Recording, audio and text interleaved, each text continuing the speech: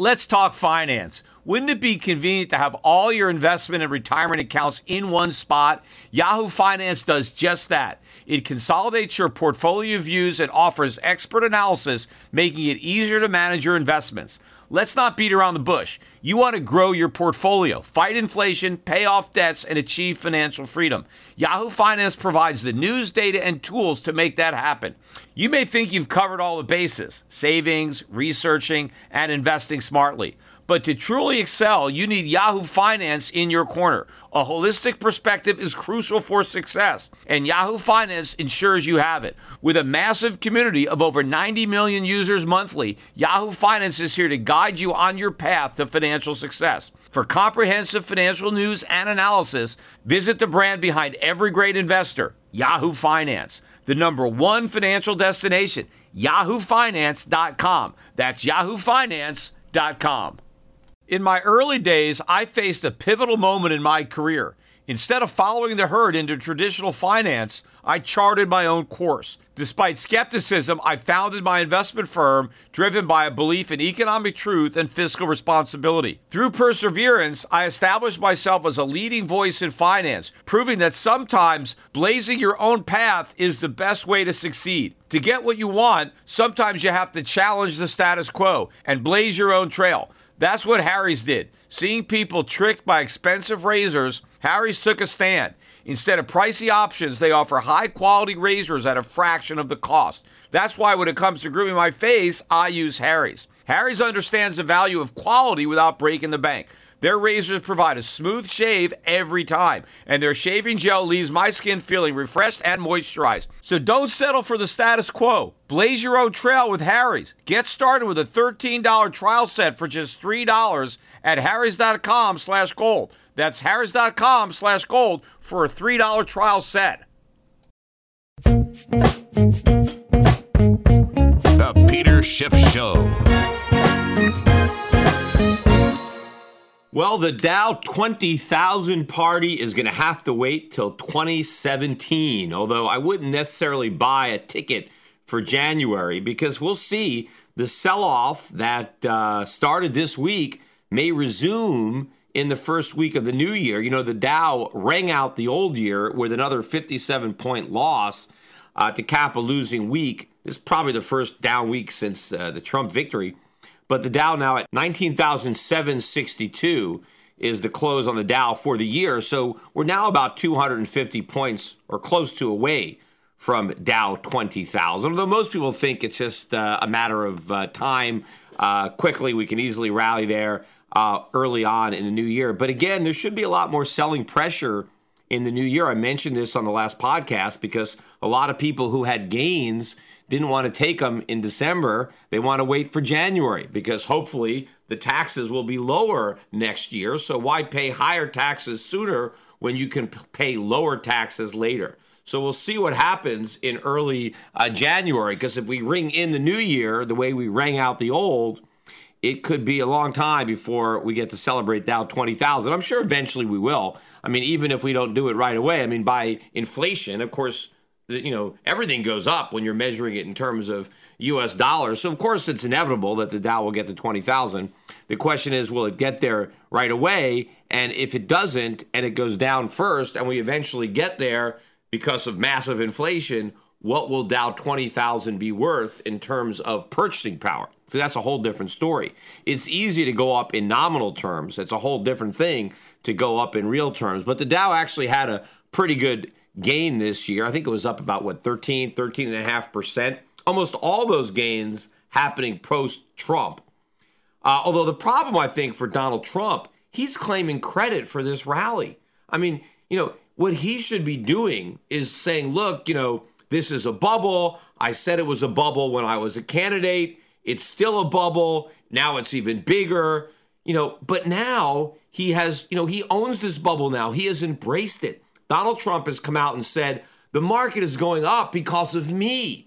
He's claiming credit. He's saying the market shows how optimistic people are because I've won, right? And he's like, look, if you want to show how well the market is done, you better start from my election, not my inauguration, because I want to get credit for all this. This is not Obama's fault. This is mine. I own this rally. So he owns it, which means when the rally goes away and we have a bear market, he owns that too. See, I mean, Donald Trump, sometimes he's able to wiggle out of the things he says, but this, I think he's put himself in a tough box here because I don't know that he can go back to the bubble talk of the big, fat, ugly bubble when he's been tweeting up a storm about how great the stock market rally is.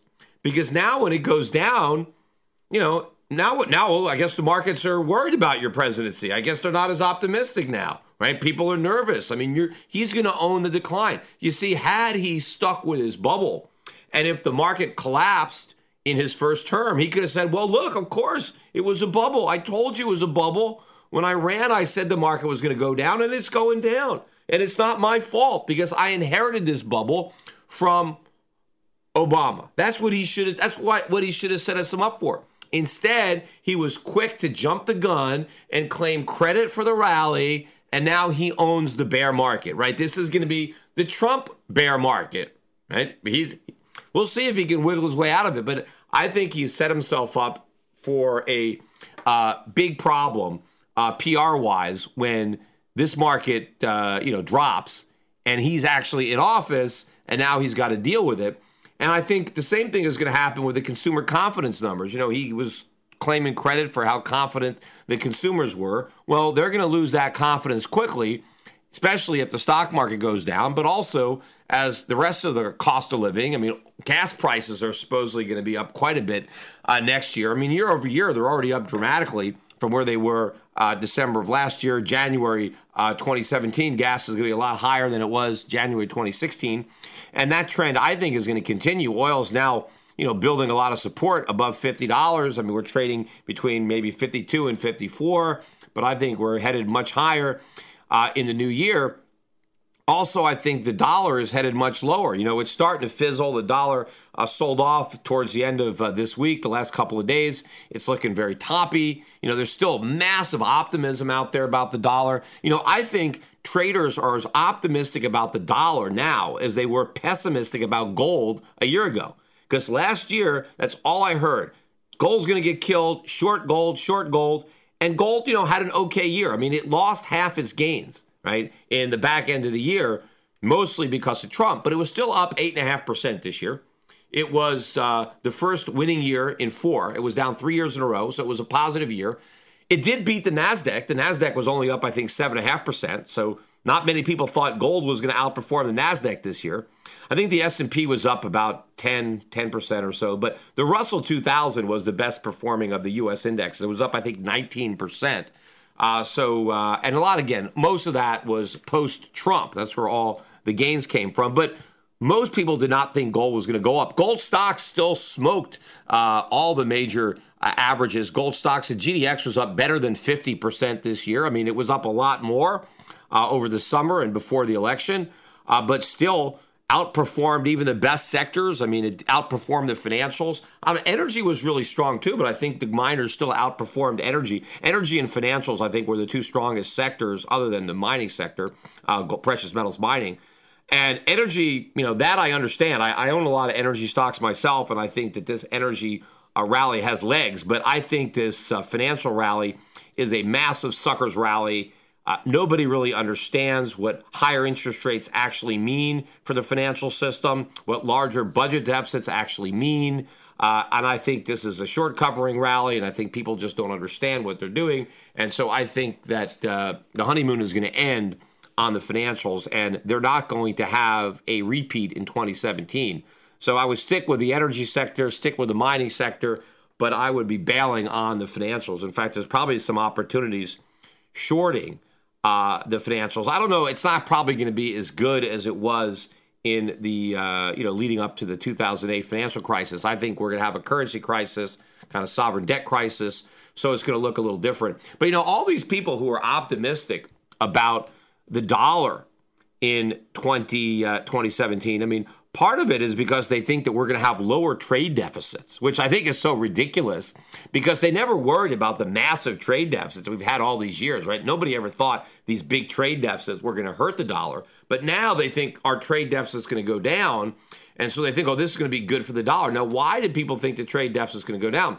Because there's some expectation that when Trump changes the tax code, that one of the things he's going to do is tax imports and give credits for exports so that it will be a lot more expensive to import goods into the United States. And therefore, we won't import as much. And so the trade deficit will come down. And that may, in fact, happen. The trade deficit might be lower than it otherwise would have been. But I think the trade deficit is headed up anyway. I mean, look at the trade deficit we got for November. Huge, $65.3 billion. We got that number on Wednesday. That was a big jump from the $61.9 billion from October. That's a big number, which I think is getting a lot bigger anyway, especially if we get tax cuts and increased spending, which, by the way, we're going to get it, but not as big as the market thinks because we're too broke to afford big tax cuts or big increases in government spending. That doesn't mean we're not going to get some, but we probably won't get as much as people think. And of course, it's not going to stimulate the economy. It's going to be another sedative for the economy, but it will stimulate imports, just like it did when Bush came in and we cut taxes and Americans took the money and they bought imported products. After all, what else are they going to buy? Right? We don't make the products ourselves. And see, that's what's going to happen when the cost of importing goes up. It's not like Americans are just going to switch from buying goods made in China to goods made in America. No, they're just going to have to pay more for the goods made in China. And if they don't have the extra money, they just won't buy as much. And so what's going to happen as a result of increasing the cost of importing is that consumers will spend less and the economy, the bubble economy will deflate. Some air will come out of it. There'll be less consumer spending because consumers won't have as much money or won't be able to afford the higher prices. And it's going to have a negative effect on GDP. And so even if the trade deficits come down somewhat, it's not going to help the dollar. The dollar's going down regardless. And besides, even if the trade deficits come down, they're still huge. We still have massive trade deficits. So that weighs on the dollar. Not only that, but all the past trade deficits that have resulted in massive dollar accumulation.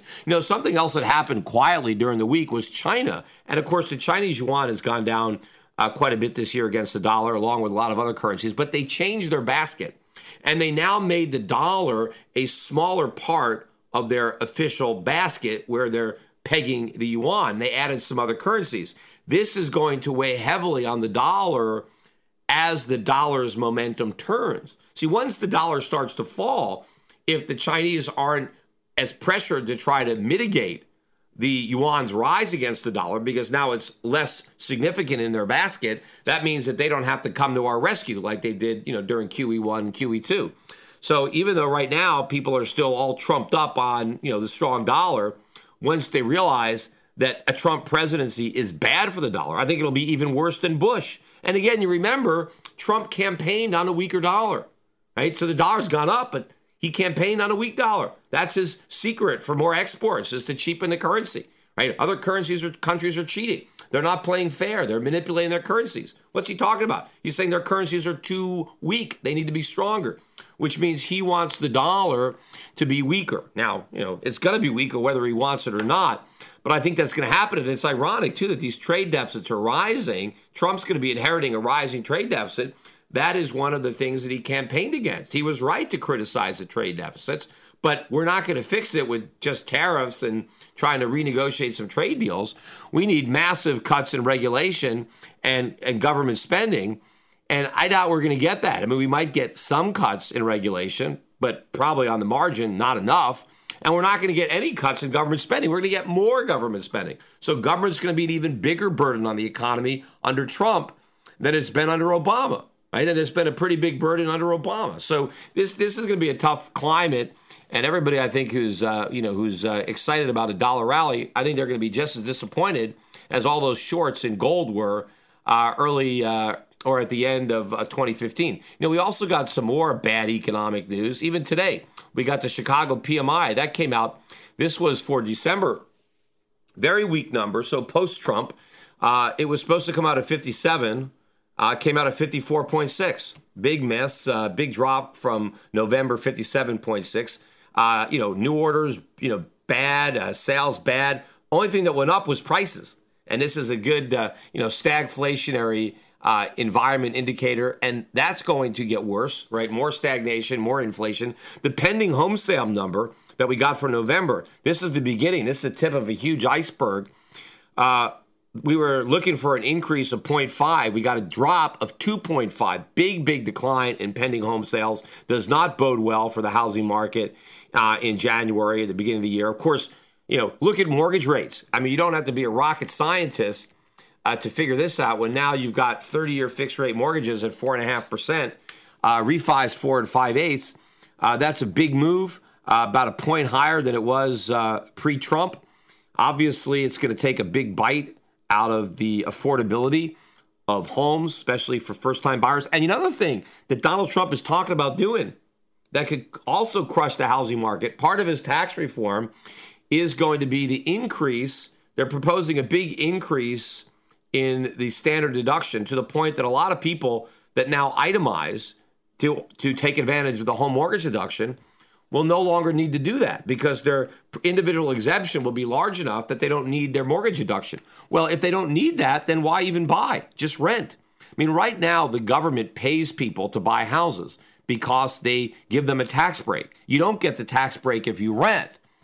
But if you can't take advantage of the tax deduction, then there isn't that government subsidy. Basically, government through the tax code makes renting artificially more expensive than buying for a lot of people. But now if they raise that standard deduction and the average homeowner, therefore, is not going to reduce his taxes by buying a house, then he's not going to buy one. So you have lower demand. And of course, they're also talking about capping the deductibility on mortgage interest, which will hit the high end of the market. People buying really expensive homes out on California or New York or certain areas of the country where you have multi-million-dollar homes. I mean, already you can't deduct the interest when it's more than $1 million. But if they cap what you can deduct for mortgage interest and your state income taxes, then that can also pressure the high end of the market. So you get the low end of the market getting infected. So even if they preserve the tax deductibility of mortgages, but they make it so fewer people need it and fewer people qualify, then that's going to have another impact on housing. The tax code makes houses buying more expensive, higher mortgage rates makes buying more expensive, and houses are already expensive. They've been bid up, not by individual homeowners, right? Because home ownership is at a 60-year low. It's speculators that have bought all these houses. It's investors. It's hedge funds. It's private equity. And, when these guys sell, interest rates start to go up, all of a sudden they're not getting enough rental income to cover, some of their debts, or, they want to sell these houses. Look out below. There's no buyers. Plus, during the housing bubble, when you had all these, mom and pops, right? You had a fireman married to a school teacher. They owned 3 houses and they had lots of mortgages. When they went into default, a lot of times the banks didn't sell because they were underwater and they didn't want to put the house on the market. But if you own the house, no mortgage, there's no bank involved. You can sell it for whatever. And if you ever hit the bid, these hedge funds will treat their houses like stocks. If they got to hit a bid and take a 30-40% loss, all right, that's it. Especially if they get redemptions where people want their money back. And if the money's in houses, well, you got to sell. So if you got to sell right away, you just got to sell for whatever the market will bear at that moment. So there's a lot of risk in this housing market, and that could blow up. So, of course, the Fed, I believe, will be coming to the rescue, or trying to anyway, of the housing market or the bond market or the whole economy when we don't get the 4 rate hikes that everybody is expecting, or 3 rate hikes that everybody's expecting. Remember, they were expecting 4 rate hikes in 2015 or 2016. We got 1, and we didn't get it till December. So they're expecting 3 now for 2017. I'm not going to hold my breath for the first one, but based on the way the economic data is deteriorating, it's only a question of time before they start talking about rate cuts. In fact, I'm now starting to hear for the first time people talking about, wait a minute, if we run up the deficits under Trump, that's going to push up interest rates and that's going to slow down the economy. Of course, the sedative from higher rates will more than offset the so-called stimulus from the tax cuts or increased government spending. So the only way for this fiscal stimulus to work is if we also have monetary stimulus. See, if we take a downer and an upper at the same time, they're going to cancel each other out. And in fact, if we take more downer than upper, we're going down, right? So what we need is, we need, a double dose of the amphetamines.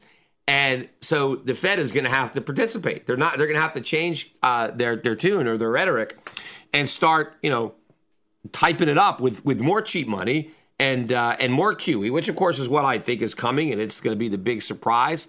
that is going to dominate the markets for 2017. Now, another problem for 2017 is going to be all these states, 20 some odd states that have increases in their minimum wage that is going to be kicking in January. And so not only are businesses going to be hit with higher minimum wage, but they're also going to have higher energy costs, and other prices are going to go up, and they're going to be hit with higher interest rates. So the extent that you're an employer and you've got some debt, you've got a loan, business loans, and you have to pay interest on the money you borrowed for your plant and equipment or whatever it is. Now your interest costs have gone up, your utility bills are going up, and now they're forcing you to pay more money for your minimum wage workers. Obviously, something's got to give, and that something is going to be the minimum wage workers' jobs. A lot of pink slips are going to be coming out. Also, I think this is another disappointing holiday season. I think the retail sector is a mess. So I think we have more retail layoffs coming to start off this year, just like we did last year. So I think we've seen the bottom in unemployment, and Trump's going to have to deal with that. He's going to have to accept responsibility. If he's claiming credit for the stock market going up, well, he's going to get nailed with the job market going down if it happens right away. Instead of what he should have done, it's exactly the same thing Bush should have done. The minute George Bush got in, he should have talked about there's a bubble. He should have campaigned, but he won, but he should have said, hey, there's a bubble in the stock market. It's going to burst. There's nothing we do about it. We had a bubble economy. We're going to have to go through a bad recession. It ain't my fault. It's Obama's fault. It's Clinton's fault. It's Greenspan's fault. It's going to be a tough recession, but I'm not going to make it worse by doing things to worsen the problems just so we can have a short-term fix. But that's not what he did. He quickly tried to stimulate to make sure that we had a shallow recession so he could get reelected. And, of course, he made it impossible for McCain to win because then we had the financial crisis. Well, I said, on my last podcast, the bubble that Trump is inheriting from Obama dwarfs the bubble that Bush inherited from Clinton. But instead of, blaming it all on the bubble, he's already embracing this. And so he's going to be in the same type of trouble when the markets go down and the economy goes down. And of course, they're going to look for the Fed for the same type of short-term fix, hoping that he can make it to a second term, which, as I said before, is going to be very tough. If this thing blows up the way I think it is, he's not going to have two terms like W. Bush. He'll have one term like the old man.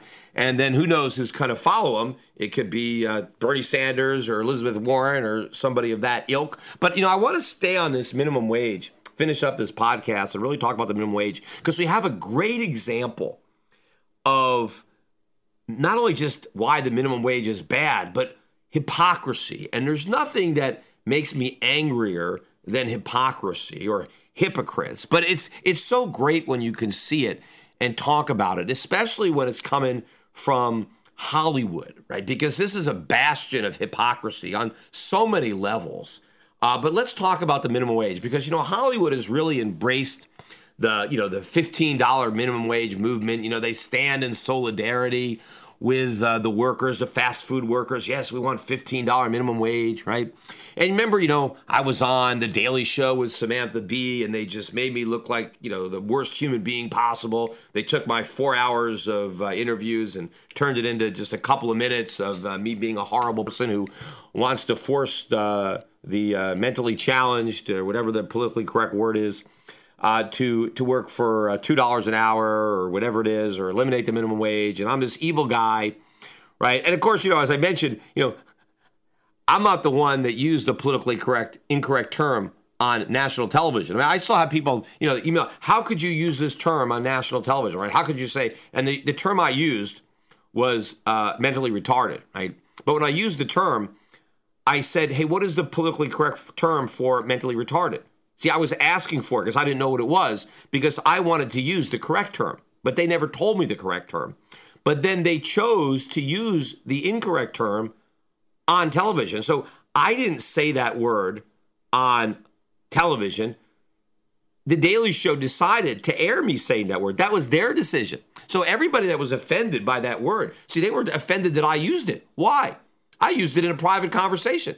It was the Daily Show that decided to make that word public, right? Because they wanted to make me look like the bad guy for saying it. But I wasn't the bad guy. They were the bad guys for broadcasting it. I wasn't saying to broadcast it. I was asking them to tell me the term so that I can use the correct term in my sentence in case they wanted to use it on the air. I didn't know that they would pick that. But anyway, if you never saw that Daily Show clip, there's a YouTube video that I did. Just look for it on my channel where I responded to, Peter Schiff Daily Show. I'm wearing this green shirt, like green and black check shirt. So I do a full, I go over all the things that they did on the Daily Show. So I don't really want to do that again. But my point is, like, that's part of Hollywood, right? They had to really do a number on me because I'm one of these greedy capitalists who, wants to exploit the workers, right? They couldn't understand all my arguments that were against the minimum wage. We're pro-worker, right? I am against the minimum wage for a number of reasons, but one of them is because it helps workers when there's no minimum wage, right? Because the minimum wage basically says that you have to sell your labor at a certain price, and if you can't do it, you can't get a job. So it makes it hard for people that don't have a lot of skills to get jobs. Because if you can't convince, hey, if you want a $15 minimum wage, if you're a worker, you've got to convince an employer to pay you $15 an hour. If you can only convince them to pay you 10, then you can't get a job. But what if you want 10? 10 is better than 0, but the government says, nope, it's either 15 or nothing. You find somebody who's going to pay you $15 an hour or you can't work. I think that's terrible. I think if somebody can get a job and the most they can get is $5 an hour, then why can't they have that job if they want it? If that's the best they can get, the alternative is 0. It's not 15, right? So I care about people. I just understand the consequences of the minimum wage. But this thing in California, in Hollywood, it shows that the liberals understand it too. Here's what I'm talking about. So the Actors Equity is the union for stage actors, right? They have a lot of equity people here in New York, where I am, but out in California, they have a theater scene. This is not the Screen Actors Guild, right, which is, where all the television and TV people are. This is Actors Equity for live theater, right? Now, a lot of people are members of both unions. And, of course, there are a lot of plays where, you have to, you got to use union people. You have one person in the union, then they all got to be in the union, right? And so they have union scale and they have all kinds of work rules. But the union decided that for small theaters that have fewer than 100 seats, so they're these 99-seat theaters, right? And they got a lot of them in the LA area. And what the union said is if you have a 99-seat theater, you're exempt from all these union rules. And in fact, you're even exempt from the minimum wage. And I don't know how, the federal government, I guess, looked the other way too, right? And so it was, you could work for nothing. You could just volunteer and act in a play in a theater as long as the theater had fewer than 100 seats, right? So all of a sudden the union says, this is horrible, this is terrible, right? I mean, you can't raise a family on the tiny amounts of money that people are earning in these 99-seat theaters. I mean, sometimes they would get paid a little bit of money when they perform, but they wouldn't get paid anything for all the hours that they did rehearsals, right? So they made tiny bits of money. No, this is horrible. We need to make sure that all these actors get paid the minimum wage. And you would think that Hollywood would be, we want this. We need a minimum wage because they want the minimum wage for everybody. They want it higher. But what do you know? The Screen Actors, the actual people in the union, voted overwhelmingly against it. They wanted to preserve the exemption so that theater owners can go on exploiting actors and paying them nothing, right? So the actors were working for free, right? But the union itself overrode its own members, and they decided to remove the exemption. So now the 99-seat theaters have to pay minimum wage, which is, I guess, $10 in California and rising. They got to pay $10 an hour for not only the production, but all the rehearsals. Whenever they're there, whenever they're rehearsing or performing or doing anything related to the production, they've got to get paid minimum wage. Now, of course, instead of celebrating, what are the Screen Actors doing? They're suing their own union, led by Ed Asner, who's a big liberal.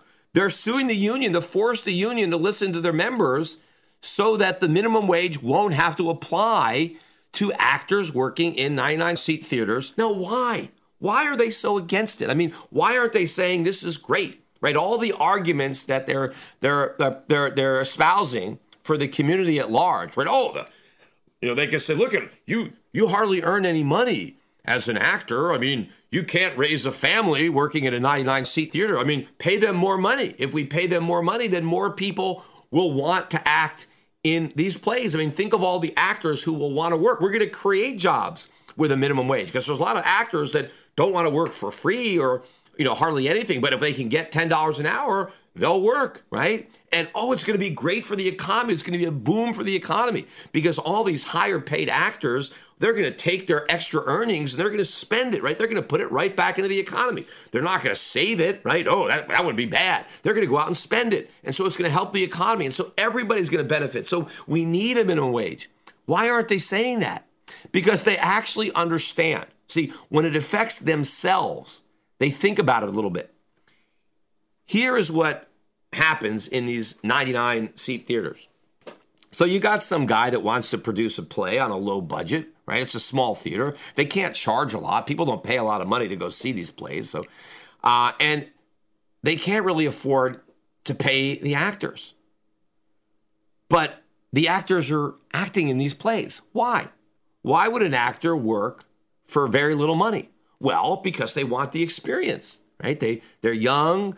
They want to hone their skills, their craft. They want to get better as actors. They want to have an opportunity to act and interact, and be in a play and do live theater. I mean, it's good practice, right? They're not doing it as their main job. They have a day job, right? The people that are appearing in these small community theaters, they have jobs during the day. They're waiters or they're bartenders or they do this at night, or maybe they do a matinee on the weekend, right? They're not getting paid. They're doing it for the exposure, the experience. Hey, maybe you do one of these plays and some casting agent happens to see you and says, "Oh, this guy's a good actor. Hey, let me see, does he got an agent? Let me talk." People get exposure. I mean, a lot of people get their start. It's like an internship. The alternative is you got to go to an acting school and you got to pay money. I mean, I think it's better to go in a play where you can learn to act from a director who might help you, to be with other actors, to actually learn to act on a real stage with a real audience versus in a classroom, right? Being taught by somebody who's not actually out in the real world of acting, but who's just in the classroom. And so they understand this. They understand that if you force these small theaters to pay the minimum wage, they won't be able to afford to put on these plays because they'll be too expensive. They won't be able to charge a high enough price to cover the overhead of having to pay everybody minimum wage, not just for the actual shows, but for all the rehearsals, right? So they're against the minimum wage because it will destroy opportunities for actors to get jobs, even low-paying jobs, because they recognize that these low-paying jobs are just a rung on a ladder. They're an entry-level acting opportunity where people can learn to be actors, can get better at being actors, can make connections, can have a showcase, people can see them, and this is a stepping stone. And it's an incubator for acting talent. It also helps the rest of the industry that you have this theater scene that young people can go into and then work their way up. And it's, movie directors or TV directors have this talent pool that they can draw from, right? And pull people up. I mean, but the same thing applies to all jobs. Everybody needs a start. Everybody needs to get on the first rung of the job ladder. Everybody needs to show what they can do and to learn from other people who are working. Getting your first job, even getting a minimum wage job, even a job for next to nothing. Somebody higher up sees you busting your balls and doing a good job. You get a chance, you got to get into the workforce. You got to get noticed. You got to make connections. I mean, you're not going to go anywhere at home unemployed, but just showing up at a job, even if you're still living with your parents, but you're showing up, you make connections, you get a chance to shine. In addition, you get to learn. You get to learn from people who know what they're doing, not from teachers who don't know anything, right? So it's not just the actors who would benefit from no minimum wage. It's everybody. It's the entire country. It's all the young people that want to get skills, that want opportunity, that want to be able to raise themselves up, out of poverty and climb that job ladder. They got to step on the first leg. So all these liberal, bleeding heart actors recognize this. They recognize it when it affects themselves. They know, yes, this minimum wage is bad. Well, if it's bad for the theaters in LA, it's bad for everybody. It's bad for McDonald's and Walmart and Burger King, right? Everybody is affected. The laws of economics work everywhere. They don't just work in 99-seat theaters in LA. So if these actors are worried that this minimum wage is going to put these theaters out of business and put these actors out of work and deny young actors the opportunity, right, to become better actors and maybe force people to have to borrow money to go to an acting school because they no longer have the ability to learn on the job, right? And if now a lot of shows, they're all going to be one-man shows. Instead of having a bigger production with a larger cast, they're going to have a smaller cast, right? It'll just be like, a one-man show because now they only have to pay the minimum wage to one person, right? So if you used to have 10 people in the show and now you have one, there's 9 acting jobs that are no longer there. So if the actors can figure this out, and it's easy, it's not rocket science, right? They figured it out. These left-wing, bleeding heart liberals, when push came to shove, and it had to do with their own situation, they could see that the minimum wage was bad, and they don't want it. They want an exemption. But they still want the rest of the world to have to suffer from the same legislative plague that they're trying to get rid of. And they're suing. They're suing their own union to try to get out from under the minimum wage, right? So what does this tell you about the minimum wage? What does it tell you? It's a great example. And I wish more people would actually cover this. Like very little press coverage on it. Nobody talking about it. But it's another example of left-wing hypocrisy. And it's there for all to see, especially with all this talk about the minimum wage. And so I hope that this story gets a little bit more press in the new year. But I want to take the opportunity. This is obviously the last podcast for 2016. I want to thank everybody who listened faithfully throughout the year. I still haven't recovered completely my voice, which is why I still don't sound normal. Hopefully, I'll regain my normal speaking voice early in 2017. But I want to wish everybody a very happy new year. And let's hope for the best. I mean, even though I am not very optimistic on the near term for the U.S. economy, I think we have a date with destiny. I think we have a real crisis coming. But I am still cautiously optimistic that we can come out of it.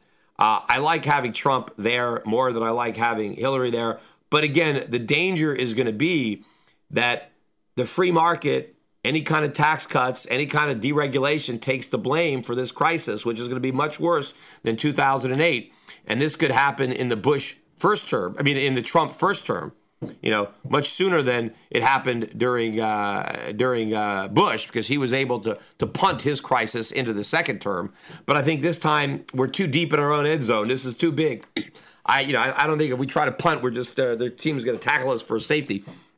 So the danger is that when this crisis hits, we make a sharp turn to the left, and I hope we don't do that. I hope we finally understand the error of our ways, and this next crisis is blamed on big government, central planning, on central banking, on regulation, on government spending and taxation, not the reverse. Hopefully, we can come out of this crisis with the type of free market reforms that ultimately could lead to a real sustainable recovery and a real bull market in U.S. stocks, not this bubble that we got going now, both in the economy and in the market. So, again, have a very, very happy new year, and I look forward to many more podcasts, video blogs in 2017. Also, if you're not currently a client of ours, I really would encourage you to start working with us at Euro Pacific Capital. I think the stars are really lining up for us right now. I think our strategy is going to be incredibly effective, and I think the returns will be great. I think we're going to do even better than we did under Bush in the early years of his presidency as that bubble started to deflate. So I think it's a great time to be moving money out of the overpriced U.S. stock market into the foreign markets that we are investing in. Gold, as said, gold finally had its first up year after 3 down years. Well, I think the gains this year are just a small down payment on much bigger gains to come in the following years. And I think as good as the gold stocks did in 2016, they can do even better in 2017, because I don't think they're going to give up a lot of their gains in the end of the year. I think they're going to extend their gains as the year ends. So it's a great opportunity, I think, to buy there. Also, if you haven't already set up your Gold Money account, make sure and do that as your New Year's resolution, right? Go to goldmoney.com open up an account and tell all your friends. We need to reject fiat money all around the world. Everybody needs to put themselves on a gold standard for 2017. That's got to be your New Year's resolution, to ring in the new year with a gold money account. You can go set it up for free, buy yourself some gold, and understand that you can totally opt out. Eventually, you can totally opt out of fiat currencies and the banking system completely and run your entire life on gold, just like the founding fathers intended, only much more efficiently, because now you can spend your gold electronically through the internet, through an app on your telephone, through a debit card. It's much easier to be on a gold standard today than it was a couple hundred years ago when we were all on a gold standard legally and constitutionally. Now you gotta go and open up a gold money account to get on a gold standard. But it's very easy to do, and I think it's going to be very worthwhile. So make sure not only you sign up, but get as many of your friends signed up as early in 2017 as possible. Again, Happy New Year, everybody, and I will be back again with new podcast early in 2017. Today's financial advisors behave like pro wrestling TV commentators. They scream that the recovery is strong, debt is manageable, inflation is low, and that the Federal Reserve has everything under control. They may be oblivious, but the danger is real. Looking beyond the media hype can open a world of broader investing ideas. Euro Pacific Capital is a registered investment advisor that offers stock-focused wealth management services that closely follow the strategy of our founder and CEO, Peter Schiff. We concentrate on those countries that are more closely in tune with Peter's vision of how capitalism is supposed to work. And these investments are not hard to find, provided you know where to look. Isn't it time you change the channel and let Euro Pacific put a little reality back into your portfolio? If you live in the United States and have $25,000 or more to invest, call 800-727-7922. That's 800-727-7922. Non-U.S. residents access similar strategies through Euro Pacific Bank at europacbank.com. Euro Pacific Capital and Euro Pacific Bank are affiliated companies. Hello, this is Peter Schiff. I bet you didn't know that without silver, you wouldn't be hearing this podcast right now or be able to use a computer at all. From laptops to smartphones to TVs to speakers, virtually all modern electronics use silver to conduct electricity. Did you know that the average solar panel uses 2/3 of an ounce of silver to function? And the solar industry is expanding dramatically, not just in America, but in booming developing nations like China and India.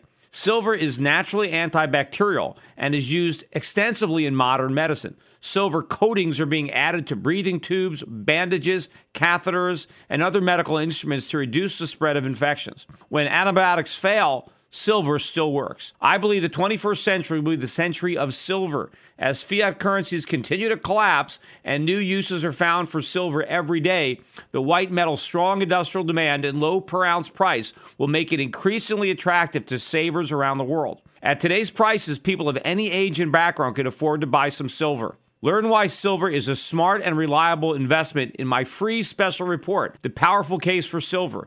Visit shiftsilver.com and download it now. The Powerful Case for Silver includes information about silver's amazing chemical properties. It also explains why I believe silver may outperform gold in the coming years. Download The Powerful Case for Silver and educate yourself, your friends, and your family about the white metal. Just visit shiftsilver.com to download my free report. That's shiftsilver.com.